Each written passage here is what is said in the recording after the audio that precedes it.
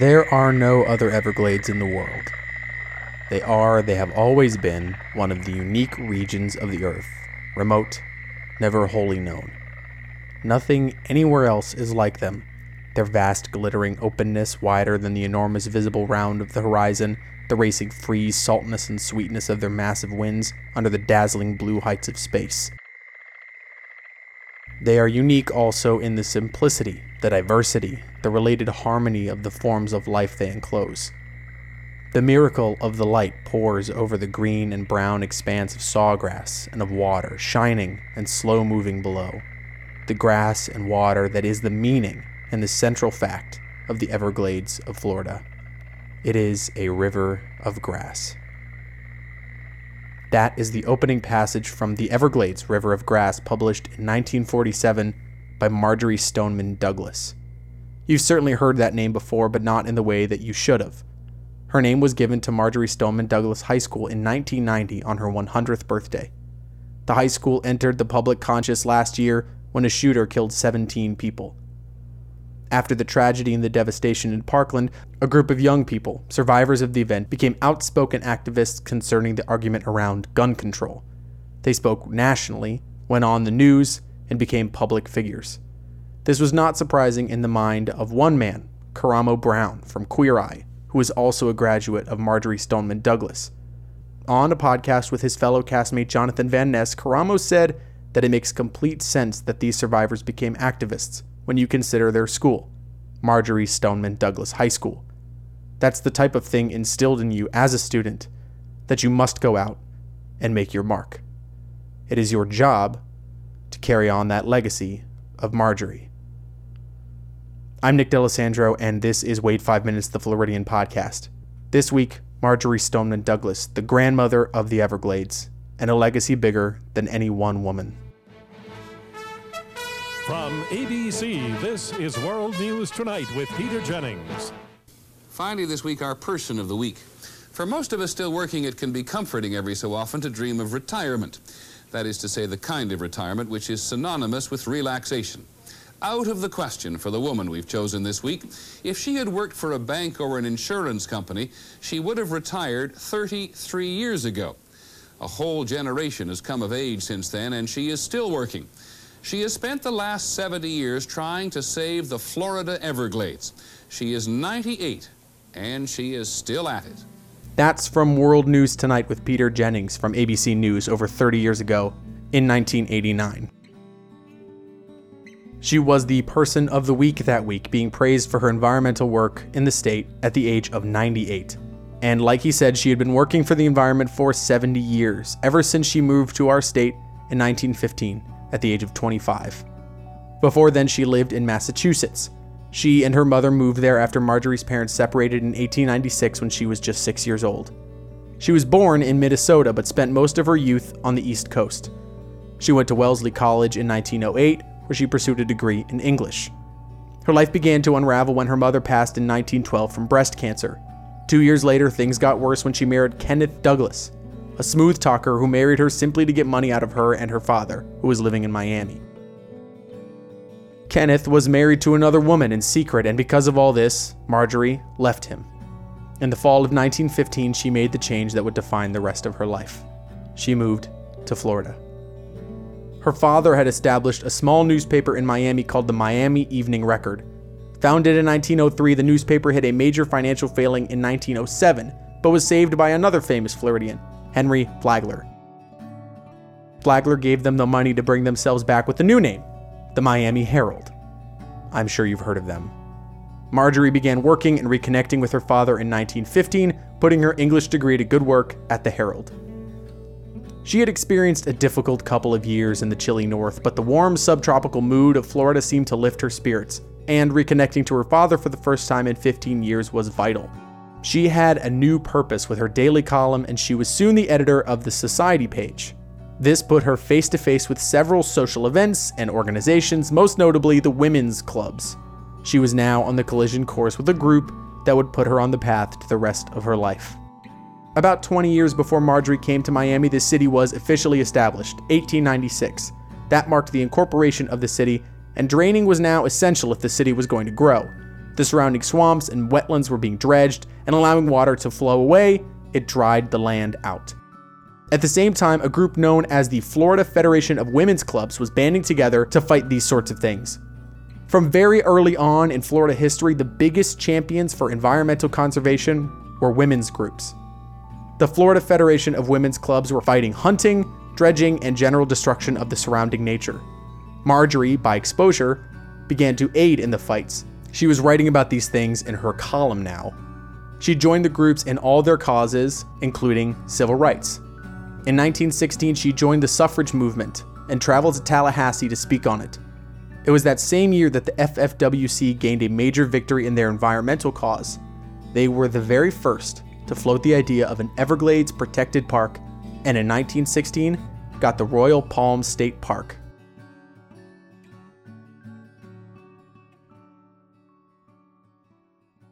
Things were different now for Marjorie. She started writing about the environment in her weekly columns in the Herald. She was preaching the import of the environment everywhere, but especially in Miami. The Everglades, she had realized, were essential to the identity of the city, and there would be no point in growing the city if we weren't growing with the surrounding nature. She had started learning about this concept called regionalism, which states that the society and its nearby natural world had to work hand in hand to grow, to make sure that the area had its own distinctive culture. This was a very early conservationist idea, and the idea of preserving nature wasn't really on the table as of yet. For Marjorie and other early quote-unquote progressive conservationists, the usage of natural land was just part of the deal. Marjorie herself dreamed of using the swamps for tropic agriculture. She believed that the problem at the point was not the usage of land, and rather the improper usage. Developers were thinking more like it was New England and less like it was the subtropical climate that it was. She said once, quote, "All we need really is a change from a near frigid to a tropical attitude of mind," unquote. This sort of growth is evident throughout Marjorie's entire life. She was constantly changing, learning new things, adjusting her stance, and becoming an outspoken advocate for that new, enlightened thought she had come to. She was very critical of her own opinions. At one point, she supported the Tamiami Trail construction through the Everglades by the U.S. Army Corps of Engineers. When she found out about the poor treatment of black migrant workers in the town of Belgrade by sugar farmers, she said, quote, "I feel greatly at fault in not having made a loud public protest about Belgrade before this," unquote. She was always getting better, and she had plenty of time to do it. One such example is in 1930 on a congressional trip with several federal employees, writers, and members of groups in the state. She visited the Everglades up close and personal for 2 days. She had left the Herald in 1923 and since then had been working on writing short stories and working with her organizations. After this trip in 1930, however, she started writing almost exclusively about the Everglades, some based on true stories. One such story was called Plumes and was a fictionalization of the true story of Guy Bradley.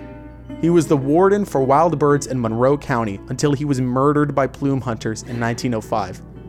This will certainly be a topic of a future episode, but we'll get there when we get there.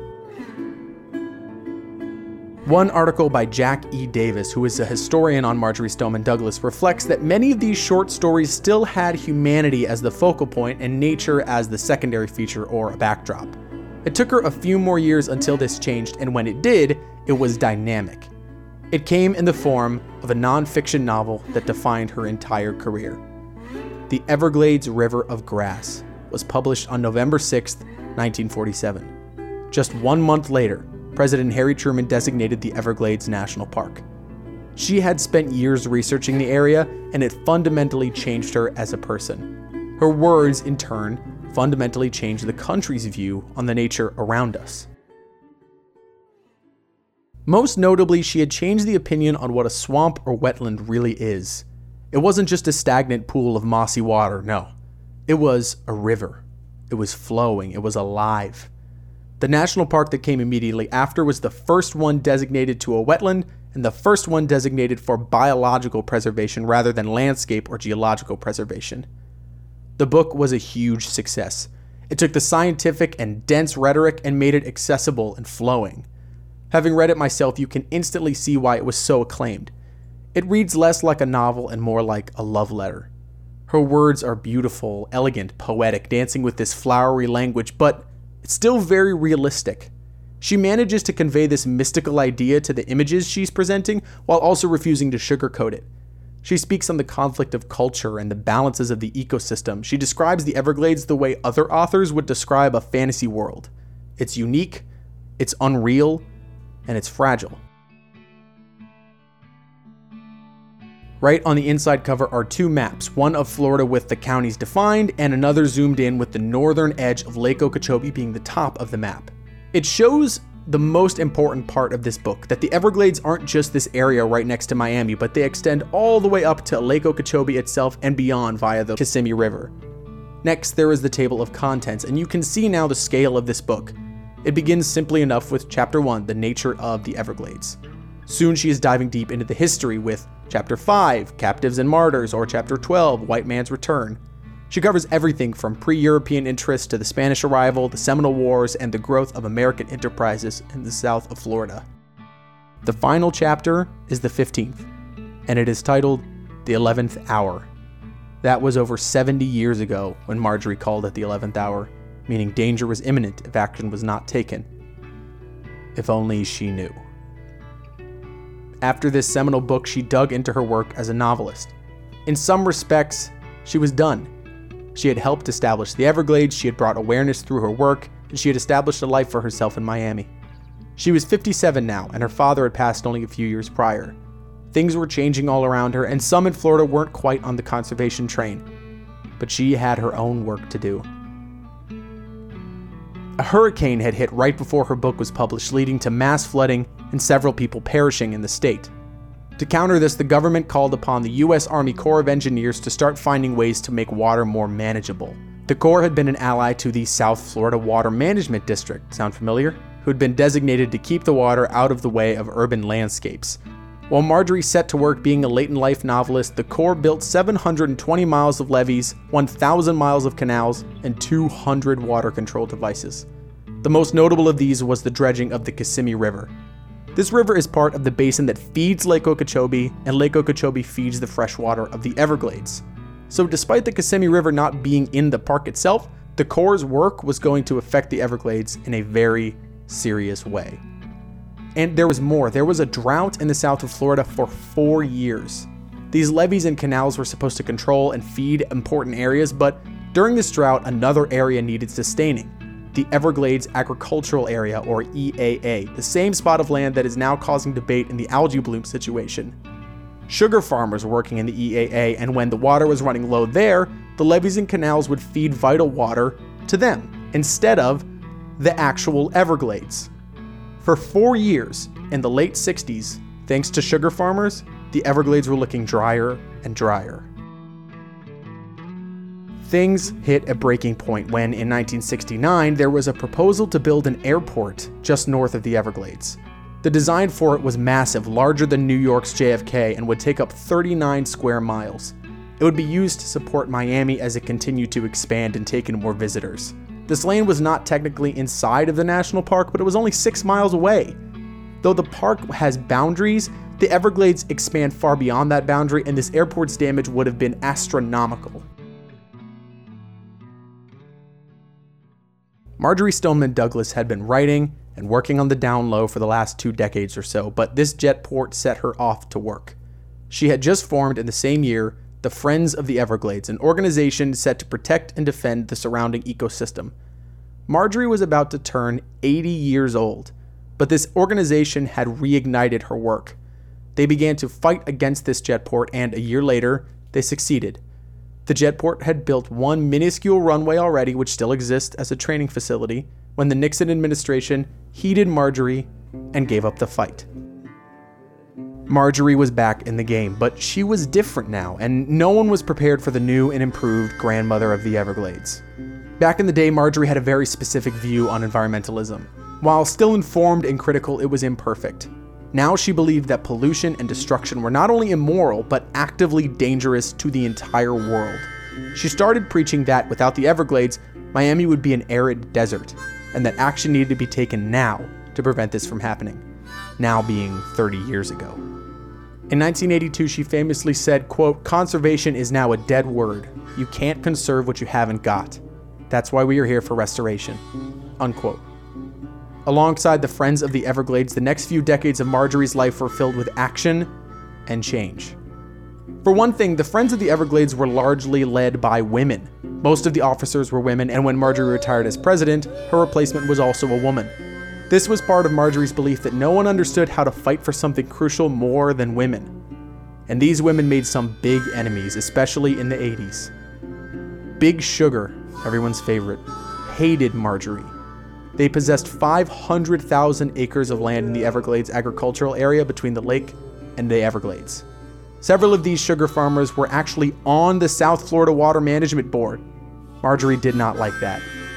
They despised Marjorie because she refused to back down on her restoration stance.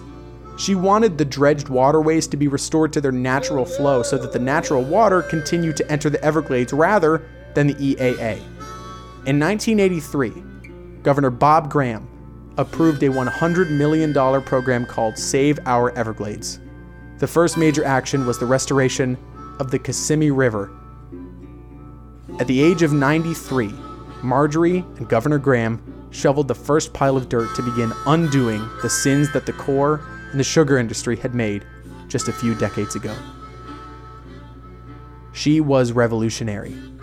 She didn't just fight for the environment, she was fighting for the rights of immigrants, migrant workers, women, and more. She joined the ACLU decades before, and despite making enemies with farmers, state officials, and industry leaders, Marjorie never slowed down. Well, of course I'm still working for it. I think the future of the Everglades is something that we've all got to work for. We've got to guarantee that the Kissimmee-Okeechobee Everglades Basin is maintained. Otherwise, the whole country will go to the dickens. It'll be a desert, and there won't be anybody want to live here. That's her at 98 on World News Tonight on ABC News. Her eyesight was failing at this point, but she was still writing and still working. Late in life, she was still arriving at city council meetings and shutting down arguments to build on crucial land. Hecklers and critics would show up and call her names, but she stood anyway, and when she spoke, she could, quote, make a redneck shake in his boots, unquote. It was in 1998, at the age of 108, that Marjorie Stoneman Douglas passed. She had retired 8 years previous from the Friends of the Everglades at the age of 100. She had received the Presidential Medal of Freedom in 1993 at the age of 103. Her ashes were scattered over a wilderness area named after her deep in the Everglades National Park. The Everglades are still the largest tropic wilderness in the country and the largest wilderness east of the Mississippi. The Friends of the Everglades is celebrating its 50th anniversary this year. In 1994, she said, quote, "No one is satisfied with their life's work. There is always the need to carry on. The most important thing is to prepare competent people to follow you," unquote. I find that incredibly gratifying. I shudder to wonder what Marjorie would say about the algae bloom, or Big Sugar, or the water management today. But she left competent people behind. Us. And the most spectacular thing about Marjorie Stoneman Douglas is that no matter how much you write about her, there's still more to unfurl. Her career as a journalist in the 20s, or as an author in the 50s, or in the early years of the Friends of the Everglades in the 70s, or the speaking she did in the 90s. Nearly a whole century of Florida history is marked by Marjorie's presence in it. And if ever there was an example of the type of person we should aim to be for Florida, Marjorie is it. Because she fought for something she believed in because it was the right thing to do. And more importantly, because she enjoyed fighting for it. I'll let her say it herself. Why not? It's a lot more fun to fight for something important than fight for something unimportant. And it's a lot more fun to fight for something than not to fight for anything. So fight on. It's what Marjorie would do. Thank you so much for listening to this episode of Wait 5 Minutes, the Floridian podcast. This year has been wonderful to work on so far. All of the shows of January have been a delight to make, and I can't wait for the stories that I'm working on now. Seriously, you are going to love them. Next Friday, I'll be covering a topic that people have been requesting since the very first week of Wait 5 Minutes. Manatees. That's right. The sea cows. If you have an idea for an episode or just want to hear something discussed, send me an email at wait5minutespodcast@gmail.com or reach out to me on Instagram at wait5minutespodcast. I look forward to hearing from you. Also, if you have a second, it would mean a lot if you left a review. It helps make the show more visible to others, and honestly, it brightens my day to hear that you're enjoying it. I seriously appreciate it. The additional audio for this episode can be found in the description below, alongside the titles of the songs used and all the sources. Also, Drunk History recently did a short episode about Marjorie that you will love. I have watched it like a dozen times since I've been writing this. You can find the link to that below as well. I'll see you next week when we go in search of Florida's famous manatee. Until then, I'm Nick D'Alessandro. Be good to yourself, be good to others, and drink more water. Oh, and I leave you with one last clip from Marjorie about what it felt like being 98. Have a great week.